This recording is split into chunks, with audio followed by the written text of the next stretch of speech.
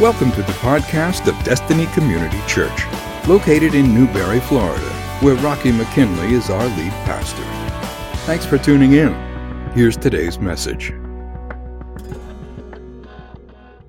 Last week, we began a new series called Trust.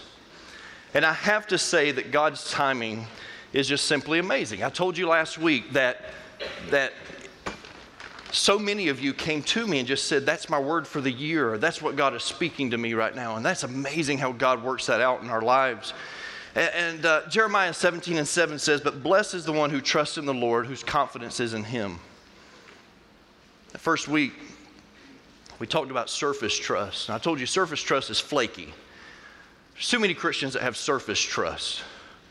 It provides no protection to what is underneath. And too many Christians believe in a God that they simply just don't trust.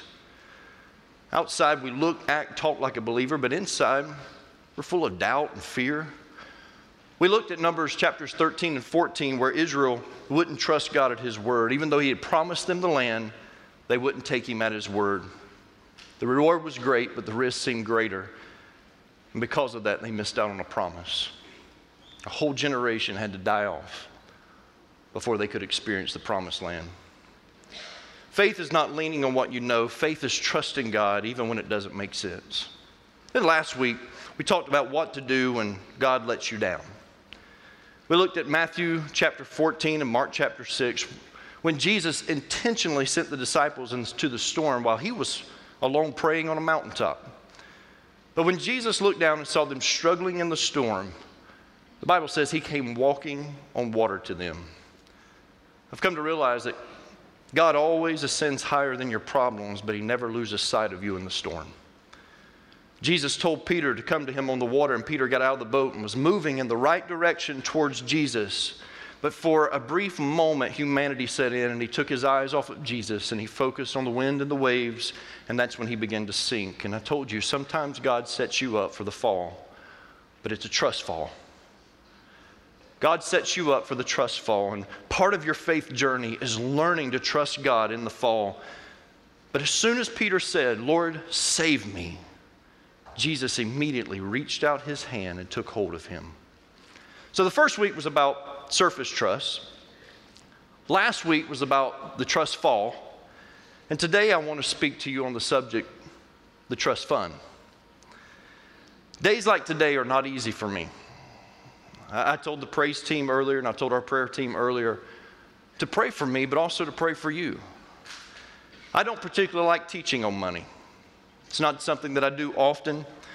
It's not that I don't believe in what I'm saying. I completely believe in what I'm going to share with you today. I've been tithing since I was 14 years old and landed my first job. I don't regret one penny that has ever been given to God, because God has always been faithful. But I learned at a young age to trust God with my finances. It's just that prosperity preachers enjoy manipulating people when it comes to finances, and I don't. And today I don't want to manipulate you, and so bear with me. I'm not going to lie, as I preach God's word, but I struggle through this some. Because I don't want anyone in the room to misconstrue what I'm trying to accomplish here. There was this man that had a heart attack, and he was rushed to the hospital, and his doctor told his family and said, listen, he needs rest, he needs very little visitors, and we just need him to stay calm. No excitement. Excitement can kill him. Well, while he was in the hospital, his uncle died and left him $1 million. And the family was in a dilemma. They needed to tell him, you're now a millionaire. But they didn't want him to get too excited, and so they called the preacher. And they had the preacher come down to the hospital, and they said, can you break it to him in a calm way? Can you share this news with him? We need him to stay calm. The preacher said, I think I can. And so the preacher went into his hospital room and was visiting with the man.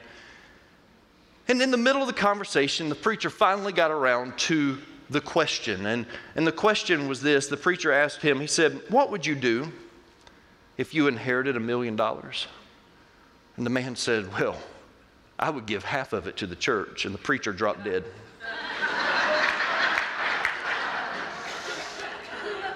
I know that there is a stigma that all pastors want is your money. I know that. I know that some of you walked into this room today and you've been raised in an atmosphere that has brought distrust. And so I get it. I know the stigma is there. And I hate that assumption because I do know that it's true of some pastors and some churches. If you're one of those people that would rather have a root canal than hear the pastor preach about money, chances are today is for you. And so before you check out, before you have this block and mentally you don't want to hear what I have to say, all I'm asking you is just to open your heart and your mind and let God's word speak to you. It's on a day like today that I have to apologize to our media team and tell them in advance, I'm sorry for all the scripture. But anytime I'm going to preach on finances, I am going to back it up. And so today you're going to be bombarded with a lot of verses. And then we'll get to our main text towards the end. But I want to get through this so that I can get to an illustration that I want to show you. I need you to understand me clearly. Every year our church ends up in the black, and this is a combination of a few things. One, it's God's faithfulness first and foremost. I know that. God is faithful to this church. Combined with good management through our staff and our administrative council, there's a lot of accountability when it comes to our finances, and I'm thankful for that. And it's also the faithful givers who trust God with their finances, which includes so many of you. You see, you've got to understand that there are core givers in this church that financially they trust the Word of God. And these people, they will continue to meet the needs and allow us to do ministry. Whether you buy in or not, they get it. And so I don't want you to think that this church is after your money today. You really need to just get that out of your head. Flush it out of your mind, because God doesn't need your money. And so many of you, that's the mindset that you have when it comes to money. God wants my money, but he's using humans, and humans error, and I just don't think I can trust that. Understand, God doesn't need your money. This church doesn't need your money. However, you need to give. It's more about you than it is anybody else, because I believe that your greatest financial blessings are dependent upon your trust in God. And so many of us, we will trust Him with our souls. We will. We've trusted Him with our souls. We've given our hearts to Christ. But we won't trust Him with our finances, even though His Word speaks of it over and over and over. In Luke 6:38, Jesus said these words. He said, "Give, and it will be given to you. Good measure, pressed down, shaken together, running over, will be put into your lap. For with the measure you use, it will be measured back to you." Listen to 2 Corinthians 9:6. It says, "Remember this, whoever sows sparingly will also reap sparingly, and whoever sows generously will also reap generously." In other words, in the amount that you give is the amount of the blessing that is going to take place in your life. You see, God has already determined how He wants to bless you, and your financial blessings from this point on are now dependent on you and your trust in God, or your lack of trust in God. Get this, there are more than 500 verses in the Bible concerning prayer, and everybody in this room knows prayer is important to the Christian faith. 500 verses concerning prayer. There are nearly 500 verses concerning faith. Faith is important. But there are more than 2,000 verses on the subject of money and possessions. That's quite a contrast there. That God wants to stress it to us that much. Listen to this. Of the 38 parables that Jesus taught, 16 of them were about money. More than any other subject, Jesus taught on money when it came to the parables that He told. Whether we like it or not, church, money is clearly on God's mind, and how we handle money reveals volumes about our priorities and our trust.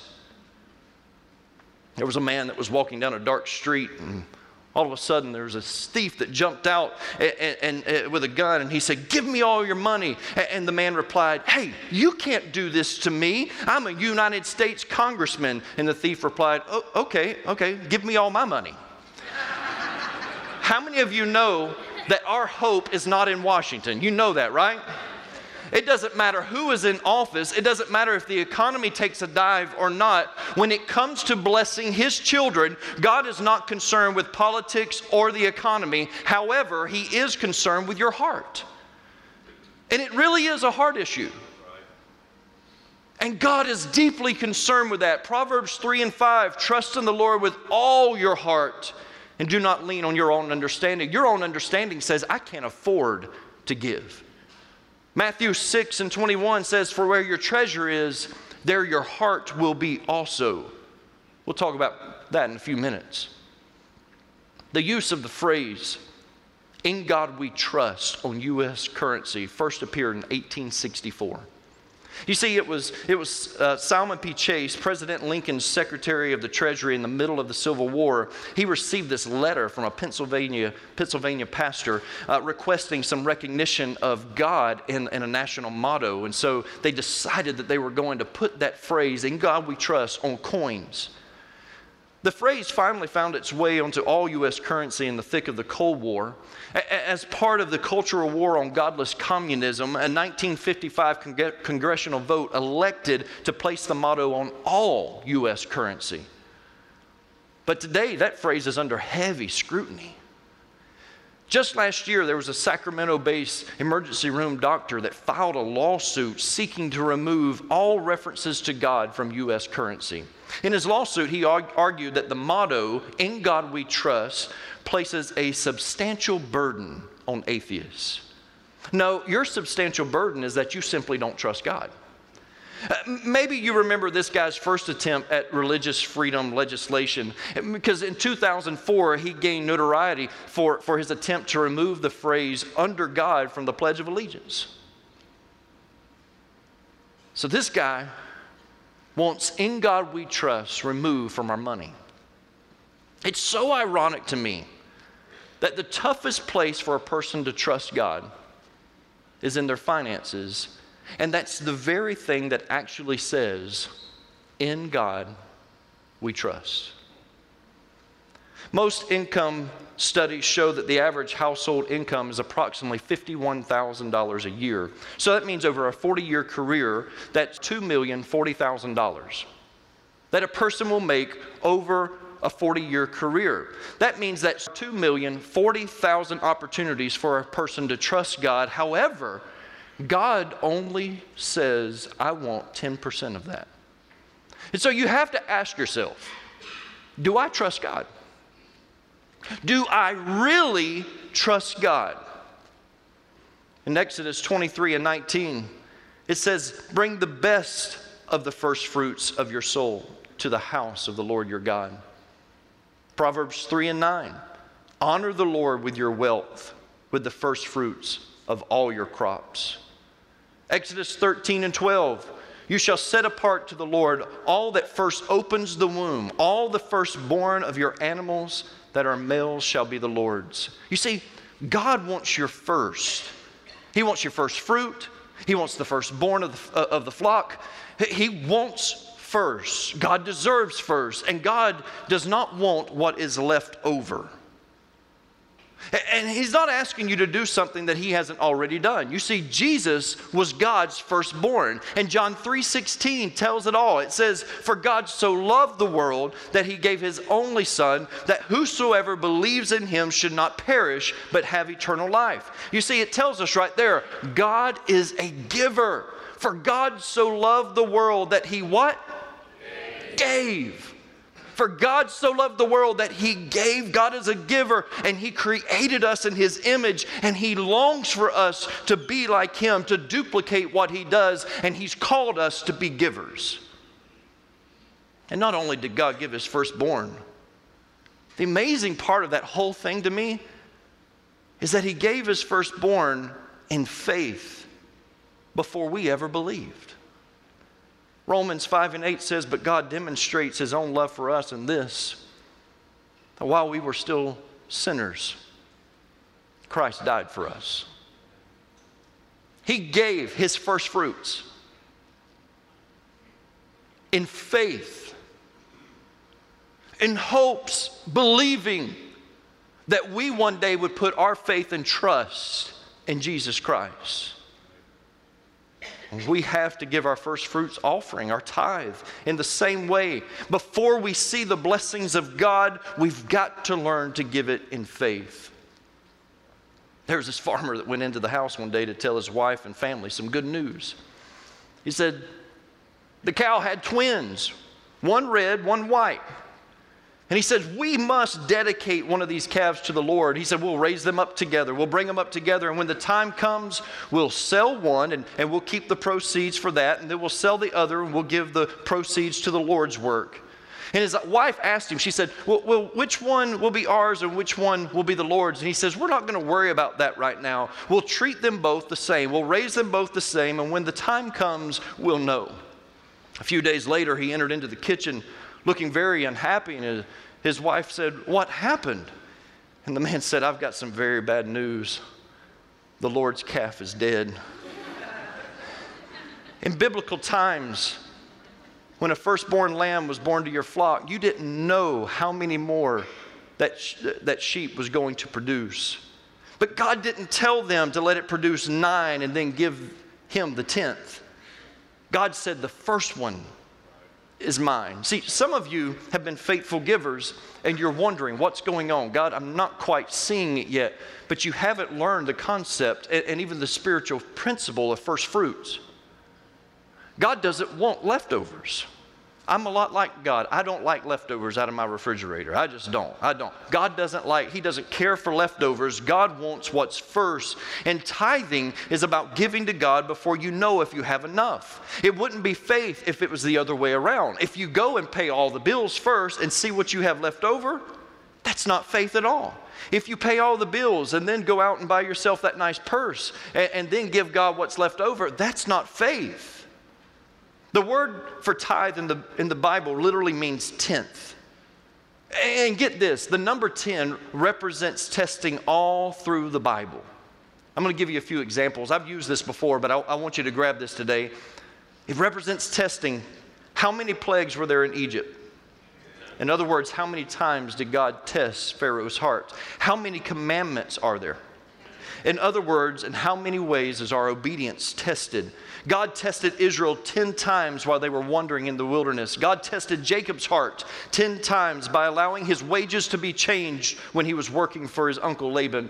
Daniel, Shadrach, Meshach, and Abednego were tested for 10 days, eating only vegetables and drinking only water instead of the royal food and wine. And then you get over to the New Testament, and the pattern of testing is continued. In Matthew chapter 25, Jesus teaches a parable about 10 virgins that had their preparedness tested. Revelation chapter 2 and verse 10 says that some will be tested by being put in prison and persecuted for 10 days. 10 represents testing all through the Bible, and the tithe, 10%, represents the ultimate heart test for the believer. Remember Matthew chapter 6 and verse 21 that I read earlier. For where your treasure is, there your heart will be also. You have to understand what this verse is saying. Jesus is telling us that your heart follows your treasure. In other words, whatever you invest in is what you will eventually love. Whatever you invest in is what you eventually fall in love with. So if you're not investing in your marriage, but you're investing in someone else, you'll fall in love with that. If you're not investing in your children and you're investing in your job, you will love your job more than you love your children. And if you don't invest in the kingdom of God, you will never fall in love with it, not truly. You will not love it the way that God intends for you to love it, because your heart always follows your treasure. Now I want to share with you some of the most challenging verses in the Bible out of Malachi chapter 3. Some of you know exactly where I'm heading. You've heard these verses before. But I'm just going to be honest with you. These are challenging. These are tough. But these verses today, it's going to unlock a new freedom in some of your lives. Some of you are going to get this and you're going to understand it, and God is going to bless you and your home. I know that because God guarantees it right here. Malachi chapter 3, I'm going to start reading at verse 6. I love this part right here. He says, for I, the Lord, do not change. So if you're one of these people that you want to argue with me that tithing is an Old Testament principle and not a New Testament principle, that we're under grace now, and that right here God says, I, the Lord, I do not change. Jesus said, I didn't come to abolish the law, I came to fulfill the law. And the amazing thing about Jesus is that that every time there was an Old Testament law that was being questioned, Jesus always took it to the next level. The Old Testament said, don't commit adultery. Jesus said, if you look at a woman with lust, you've already committed adultery in your heart. Jesus always took it to the next level. And so right here it says, for I, the Lord, do not change. Therefore you, O children of Jacob, are not consumed. From the days of your fathers you have turned aside from my statutes and have not kept them. Return to me, and I will return to you, says the Lord of hosts. But you will say, how shall we return? And then he says these words, and this is haunting. Listen. Will man rob God, yet you are robbing me?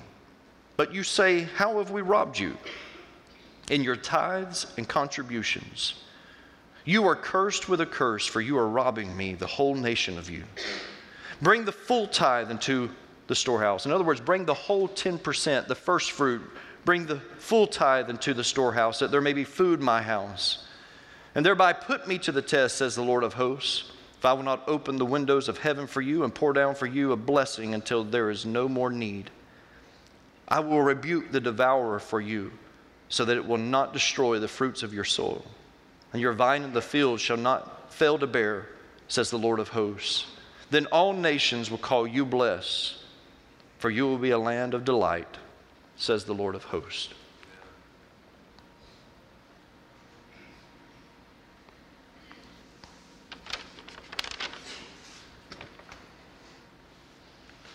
So on Friday, you get your paycheck. Basically, here's what God is saying to you. I'm going to let you have a couple of them for the necessities of life. You know, the groceries that you need and some of the toiletries that you need in your life.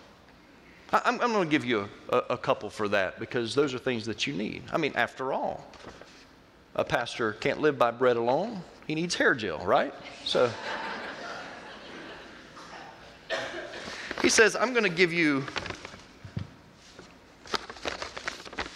3 to help cover that mortgage or that rent that you have. He says, I'm also going to give to you a couple of more for that car payment that you have. He says, then I want you to take one of those and some of the things you really need in life, like TV, internet, Hulu, Netflix. I want you to cover it with that, and then I'm going to give you one for yourself. You can decide what you want to with it, because if you want to save it for a rainy day, then save it. Build you a cushion if you want to, but I'm going to give you that one. If you want to go out and buy that purse you've been wanting, or that new pair of shoes, if you want to go play golf or get a pedicure, this one's for you right here. Do whatever you want to with that one right there. But this one, I'm giving you this one because that one's mine, and I want you to give it back to me. I'm letting you keep this, but give this one back to me. You know, the Bible says that the whole earth is His and the fullness thereof, right? This is all His. He's letting you keep this, return that one back to Him.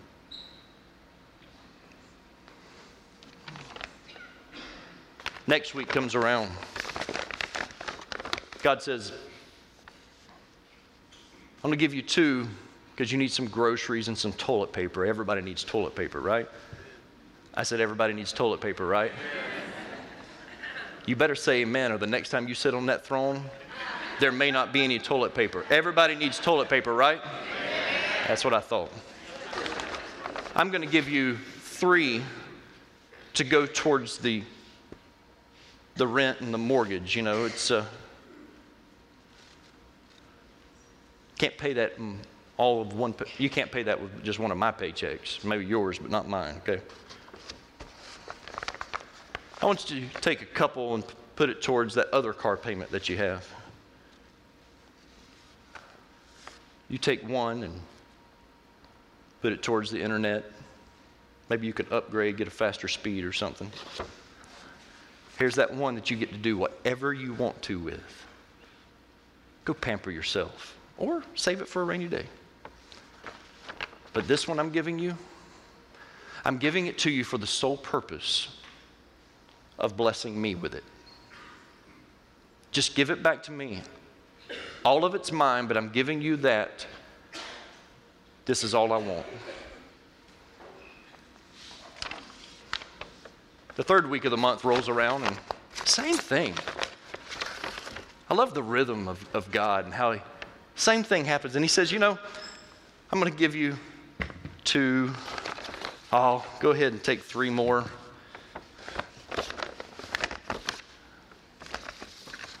Your kid needs a car, so there you go.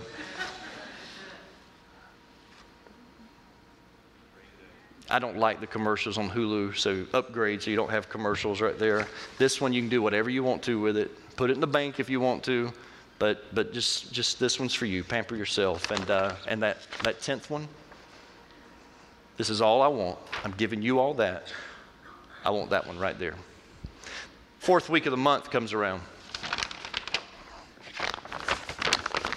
You know what happens. You know how this works out. God is so faithful to provide yet again, and he says, I'm going to go ahead and leave you with 90% of it. Even though it all belongs to me, I just want you to be blessed. And so there you go. But because you need to trust me, and you need to realize that all of that comes from me, I'm giving you that 10th one because I want you to give it to me.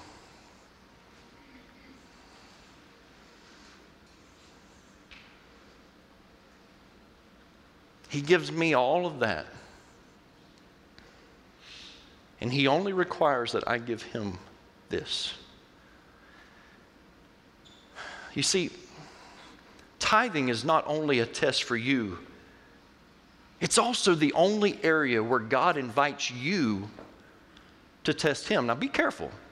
Don't test God in other ways. But he invites you to test him with this. You see, this is your fund. This is the trust fund over here. And he's inviting you to test me in this. Listen to what he says in Malachi chapter 3, verse 10 again. Listen to this. Bring the full tithe into the storehouse. Here's the trust fund. Bring the full tithe into the storehouse, that there may be food in my house, and thereby put me to the test, says the Lord of hosts, if I will not open the windows of heaven for you and pour down for you a blessing until there is no more need. But way too many people don't get this. Because here's what we want to do.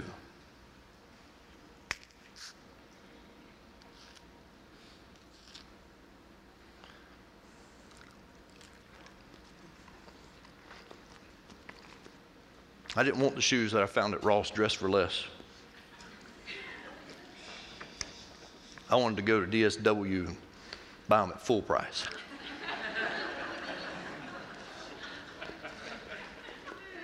And how am I going to buy them at full price?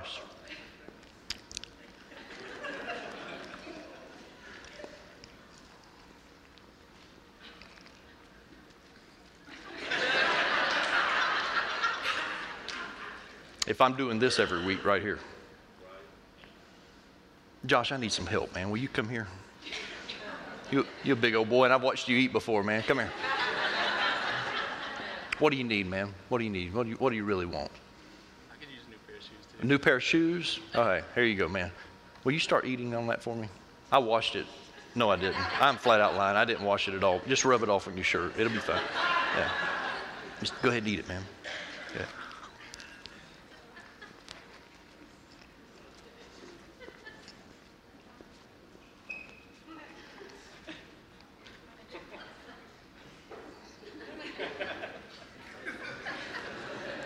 I've heard stories about you. I've heard you can eat. Josh, come back up here, man. I didn't tell you to sit down. Come here. You ever ate one of these? Yeah. Come back here behind the table, man. Here we go. Here, Josh, step right back here. Go ahead and feel free to peel that and just start eating. What do you need? What do you need? Come on, man. You need a new game for your game system, or Use a really nice phone. really nice phone? Yeah. You need a new phone? Okay, go ahead and you can just put your peel in there. Go ahead, man. Peel that thing quick and just start eating a little bit and get that foam, man. Get that foam.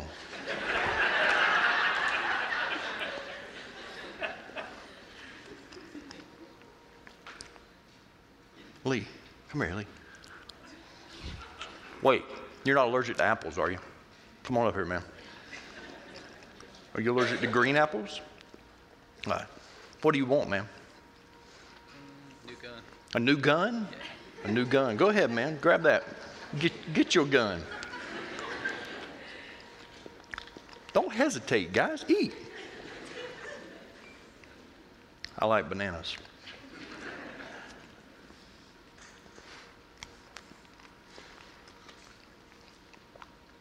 You can't consume God's tithe and expect his blessings. The nation of Israel said, how do we rob you? And God was straight and to the point. He says, you robbed me in tithe and contributions. He says, I want the first. Not what's left over. I don't like leftovers. But we have this tendency sometimes to say, God, I want to consume your tithe, yet I still expect you to bless me. And then we give God whatever is left over after we get whatever we want.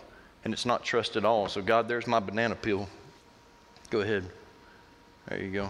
And man, you got to, here, help me, bro. You got to turn it on the side you ate. There you go. What do you have left there? Wait. Do you want to give it to God or do you want to eat it? It's a good orange. It's pretty good, isn't it? Pretty good, man. It's your call right here, man. You can eat it or you can give it to God. There you go. Thank you, guys. Thank you.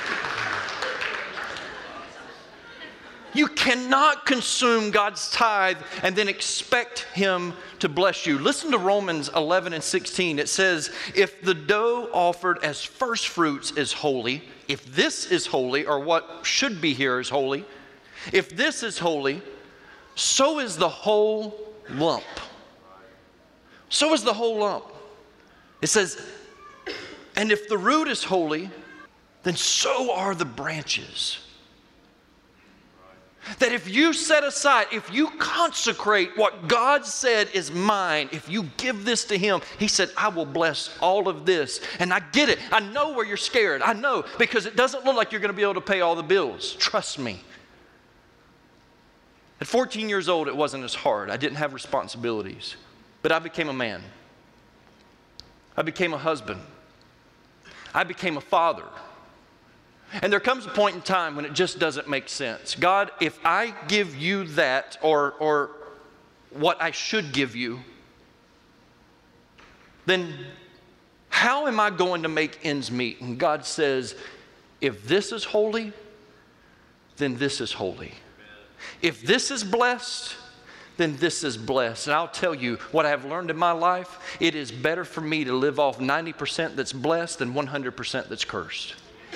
And you're wondering why. You're wondering, why, God? Why am I struggling? Why can't we get ahead? Why are we always living paycheck to paycheck? Why, God? Why am I losing my house? Why am I losing my car? Why, God? Why can I not afford to put gas in the car? Why can't I afford insurance? The number one cause for divorce is finances. Married couples, listen to me. Take that out of the equation. Mandy and I, we've never fought about finances. It's just not been on our radar of things to fight for. We fought about other things, but we've never fought about finances. Why? Because we were tithers before we were ever married. It was never an issue. Let God bless your finances and watch your marriage be restored. You've got to learn to trust God with this. For others in the room, don't go through life wondering, what if? What if there's something to it? I challenge you. For 1 month, tithe. Give him your first fruits for 1 month. He has never failed me in this, ever. Every time I've ever offered that challenge to someone, he has always come through. And I challenge you, test him in this. And see if he will not throw open the floodgates of heaven and give you so much that you will not have need. God wants to bless you. He wants you to trust Him. But He's a gentleman, and He's not going to force His way in this area of your life. But this is life-changing. I should not be where I am in life. It shouldn't have happened to me. But for some reason, God has blessed me, and the only thing that I can put my finger on is that a 14-year-old kid working part-time at a skating ring and part-time at an ice cream shop was challenged to pay his tithe. And I did. And it was life-changing, because God blessed me with more. And I've been challenged time and time again to be faithful with that. Scripture says, I've never seen the righteous forsaken nor his seed begging bread. But you have to ask yourself, are my finances righteous? Are they holy? Are they consecrated? Are they set aside for Him? And that's all He wants when it comes to your finances, is for you to trust Him with the first fruit. Test Him in this.